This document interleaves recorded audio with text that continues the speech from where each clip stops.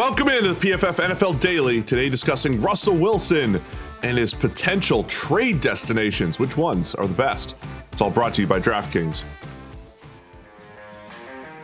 Download the DraftKings Sportsbook app now and use promo code PFF to get your shot to turn $1 into $100 when you bet on any team to hit a three-pointer in any basketball game this week.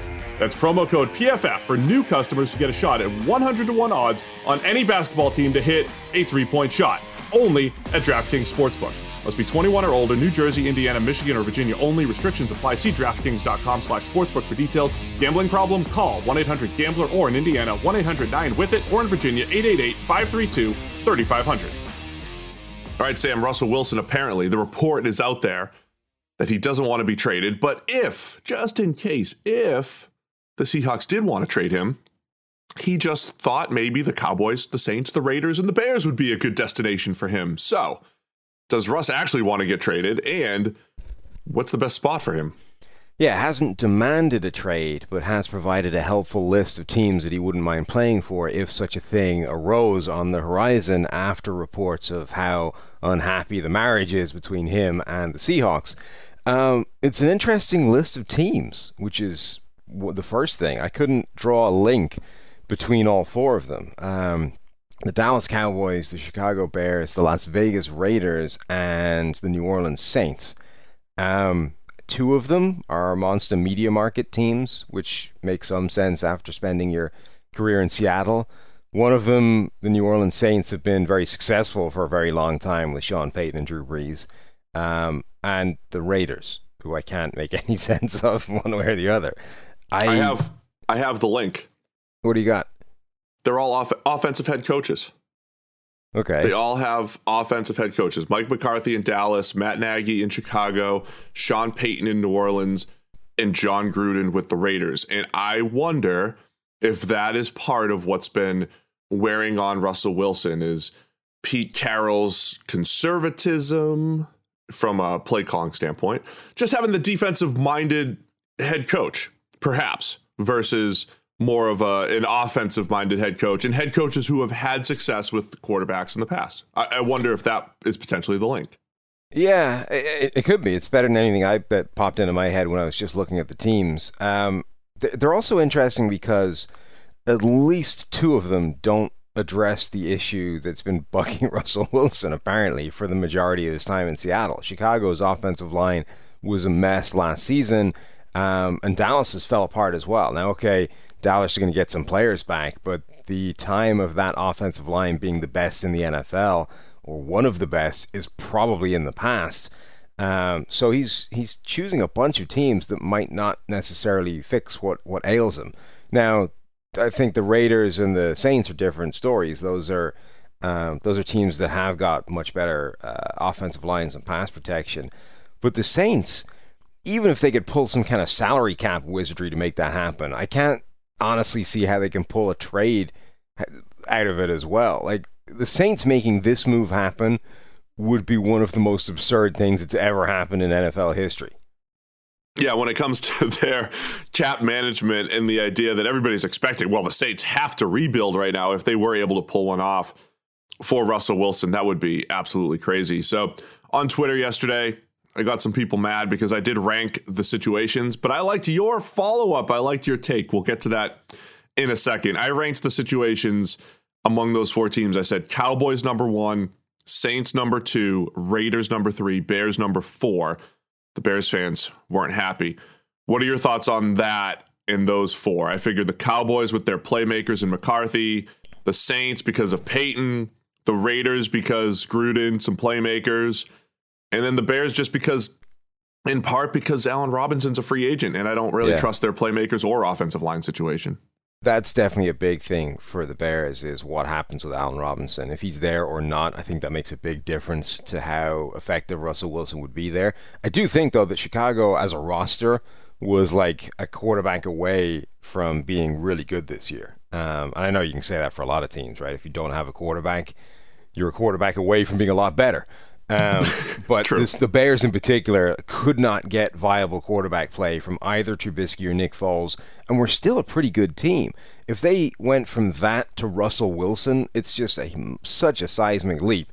It's the kind of leap we've been talking about recently with Denver going from Drew Lock to potentially Deshaun Watson. It would be monstrous. So I think you're right. The situation in terms of Wilson is not necessarily great, but I think he would make a huge difference to that team. I do love what Dallas brings to the table in terms of those receiving weapons. They're very naturally positioned to be able to sort of go straight from Dak Prescott to Russell Wilson if it went like that. I love connecting Russell Wilson with Sean Payton. The idea of finally giving him a coach, not just an offensive-minded coach, but a coach who would definitely embrace the let Russ cook mantra, unlike any of these other guys, I think. That would be just fascinating to watch. And I think probably a great thing for Russell Wilson. And then the last team, the Raiders, who, I mean, they've got some pieces in place. They're not a bad offense already. It would just be the AFC West is becoming an arms race, and Derek Carr isn't a big enough gun. So let's upgrade to a higher caliber and see what damage we can do. We would need Deshaun Watson to go to the Denver Broncos, right? Yeah. Get Wilson with the Raiders, Watson with the Broncos, Herbert and the Chargers, and of course, Mahomes and the Chiefs. So your follow-up to me on Twitter was actually his best situation is in Seattle. and I agree. And there's a couple reasons, Sam. First off, we've always talked about playmakers like DK Metcalf. He's the perfect receiver for Russell Wilson. Tyler Lockett is fantastic. And, you know, I think there should be a comfort level. Like they've had this consistent ability to win with Russell Wilson and Pete Carroll. And I don't know if that's just become stale, but I think that does mean something.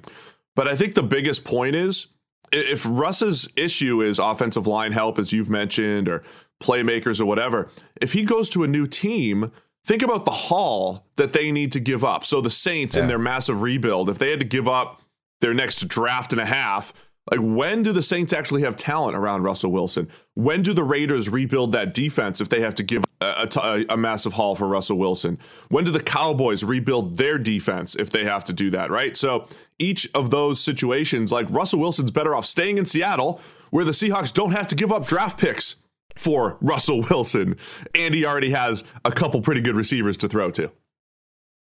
It's also potentially such an easy thing to fix, right? Like he's upset because they have never addressed the offensive line, and consequently the offensive line is a mess. It's bad. It gets him hit a lot, independent of whatever he brings on himself. And that's a whole different aspect of this that probably isn't worth diving into too much right now.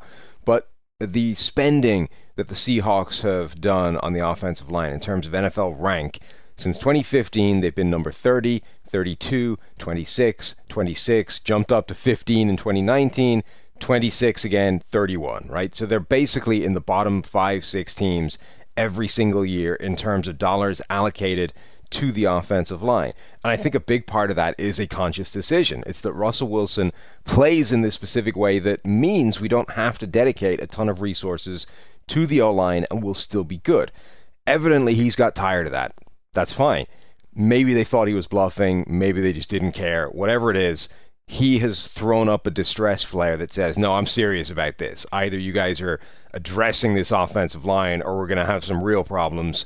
Now the ball's in your court. This should make the Seahawks go, oh, okay, he was serious. Now we can actually spend some money on the offensive line.